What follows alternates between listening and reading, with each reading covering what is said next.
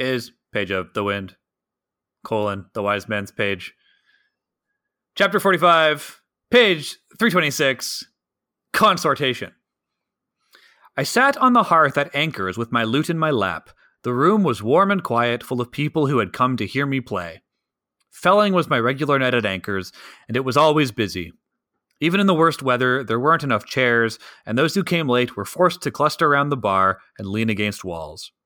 Lately, Anchor had needed to bring in an extra girl on Felling night, just to hurry drinks around the room. Outside the inn, winter was still clutching at the university, but inside, the air was warm and sweet with the smell of beer and bread and broth. Over the months, I had slowly trained my audience to be properly attentive while I played, so the room was hushed as I fingered my way through the second verse of Violet Bide. I was in fine form that night. My audience had bought me half a dozen drinks, and in a fit of generosity, a tipsy scriv had tossed a hard penny into my loot case, where it lay shining among the dull iron and copper. I'd made Simon cry twice, and Nanker's new serving girl was smiling and blushing at me with such frequency that even I couldn't miss the signal. She had beautiful eyes. For the first time I could remember, I actually felt like I had some control over my life. There was money in my purse. My studies were going well. I had access to the archives, and despite the fact that I was forced to work in stocks, everyone knew Kilvin was terribly pleased with me. The only thing missing was Denna. I looked down at my hands as I entered into the final chorus of Violet Bide. I had had a few more drinks than I was used to, and I didn't want to fumble. As I watched my fingers, I heard the door of the tap room open, and the page ended. My name's Nick. I'm Jordana. I'm Jeremy. I like the way that you ended the page. It was very Thanks. Thanks, Jordana. Everything's great. Nothing could possibly go wrong for Kvothe. Yes, nothing ominous is about to happen. Which, of course, means that something ominous is directly about to happen. Jordana. I don't know about that, Jordana. That seems like wild speculation to me. And that is not something we do on this podcast. We are an anti-speculative podcast. What is an anti-speculative bot? That's such a good bit. How can we let's extend the bit? What's the anti-speculative? I don't think we should speculate about it. We don't know for sure.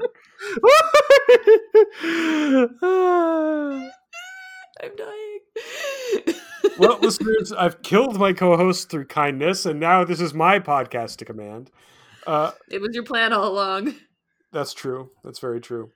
This is perhaps the most successful we have seen Kvothe, certainly I think musically, because it sounds like he's got fans. He's got people coming, filling up Anchors, even in bad weather. Yeah, that is the implication that he's become enough of a draw at Anchors that it's always busy, and it's so busy that Anchor has had to hire someone new just to cover the business that comes in when Kvothe plays. But he doesn't come out and say that, right? But that is the strong implication. Mm-hmm. In short, Kvothe is killing it. Yeah, he is. He's loving life right now. And I also like the little aside that the new serving girl is sweet on him. Mm-hmm. And that he notices it. Yeah, he's starting to notice when people are attracted to him. Yeah, and part of me thinks that this is also Rothfuss's way of like writing the fact that he's going through puberty and he's starting to notice girls too. Mm-hmm. Our little Kvothe is growing up. That's right. This is one of those level up moments, I think, where mentally my mental image of him changes and he gets a little bit lankier. And Kvothe's image of himself changes too, because he says, for the first time I can remember, I actually felt like I had some control over my life. Mm-hmm. And he's been at the university for almost a year now without really feeling that, because he's always been like one wrong move away from not having enough money to pay next term's tuition, or owing Devi too much money, or getting expelled, or whatever. Like, he's always had one foot out the door, and now he feels like his life is stable. So of course it's about to be upended. Yes, I agree. Yep. And that's why I feel like there's not a ton to analyze, because it's all preamble. Mm. And it's all coming up Kvothe. Whenever things That's are right. good, it feels like we have less to talk about. Well, weird, right? Drama is made from people wanting things and not having them. So if your character has everything they want, then there's not much drama to be had. Fair. But of course, even when he's riding high, Kvothe makes a whole paragraph's worth of a point out of saying that the only thing missing from his life is the most important thing in the world to him, which is Denna. I guess there's always something to miss. Mm. Yeah. I wonder if he Never would have happy. noticed that he was missing her if things were not going well. I think he's always missing her. I think that's kind of that's kind of my read on it. There's always like a Denna-shaped hole. Even if Denna is just an idea, like I remember being that age and having crushes and thinking like, oh, if only I could date this person, everything would be fine. When really, you know, what I needed was to learn about myself and become self-actualized and learn to love myself, which didn't happen for many, many years. Because I still don't think he and Denna actually know each other very well. And sure that they have chemistry and are probably attracted to each other and do like each other, but I don't think that if they were, you know, romantically together, they would necessarily be a good couple. Yes, it remains to be seen for certain. It sure does. Well, and I mean, that's also true to life, isn't it? You can be desperately in love with someone who is all wrong for you. Oh yeah, big time. The nervous laughter. Yeah, I bet no one on this podcast or in our audience has ever felt that. Let's have a letter, unless anyone else has something to say on the page. I'm ready for a letter. This letter is Cracked Pot Time from Taylor, who writes, in today's episode, Why I Did It by Dio Gibea, which, by the way, is a pun that I think is very funny that didn't come up in the episode, and I'm not sure if anybody else got it, but I think it's pretty great. I think it's funny too, Nick. Thanks, I think you'll need to Jeremy. explain it to me. Lauren's Amir status came up again. In the conversation, Nick posited the lone cell nature of the org, which is supported by the Duke's actions, scroll work, and disbanding timeline. Let's say the Amir still operate in this lone cell fashion, and Lauren is a member. Has it been tossed around that Ben may also be of the greater good sect? My close imagining makes me wonder, what if? What if Lauren asked Kvothe about his parentage because of Ben?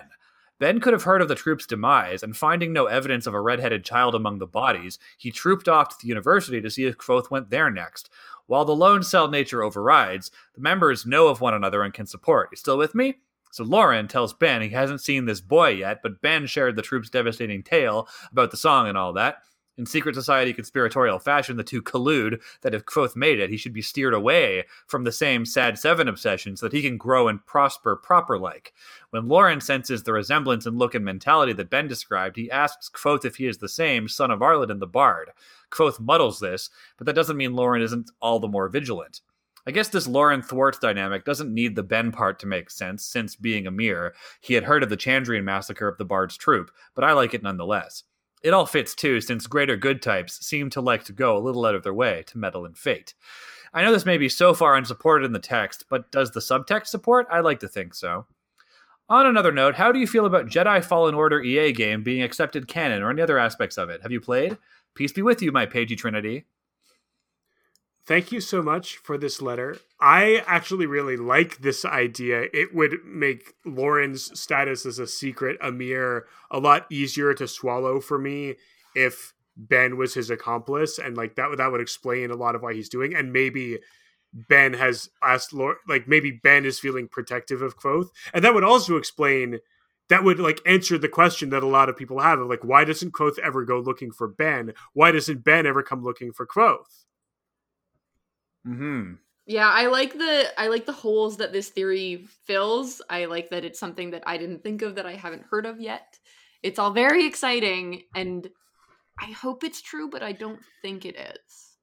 Well, and while I know Rothfuss gave an answer to what was Lauren asking when he asked about his father, I do think it would be like, if there is a secret answer, Rothfuss wouldn't just give it away, and I don't really like the answer he gave, so I like this. I like this kind of stuff. Let me have it. Let me keep it. Mercy. Death of the author, Jeremy.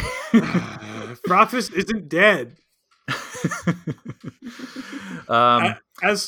As regards Jedi Fallen Order, I haven't played it personally, but I know people who have had a good time. I don't know really what the story is about or where it fits in canon, so I am not the best person to ask.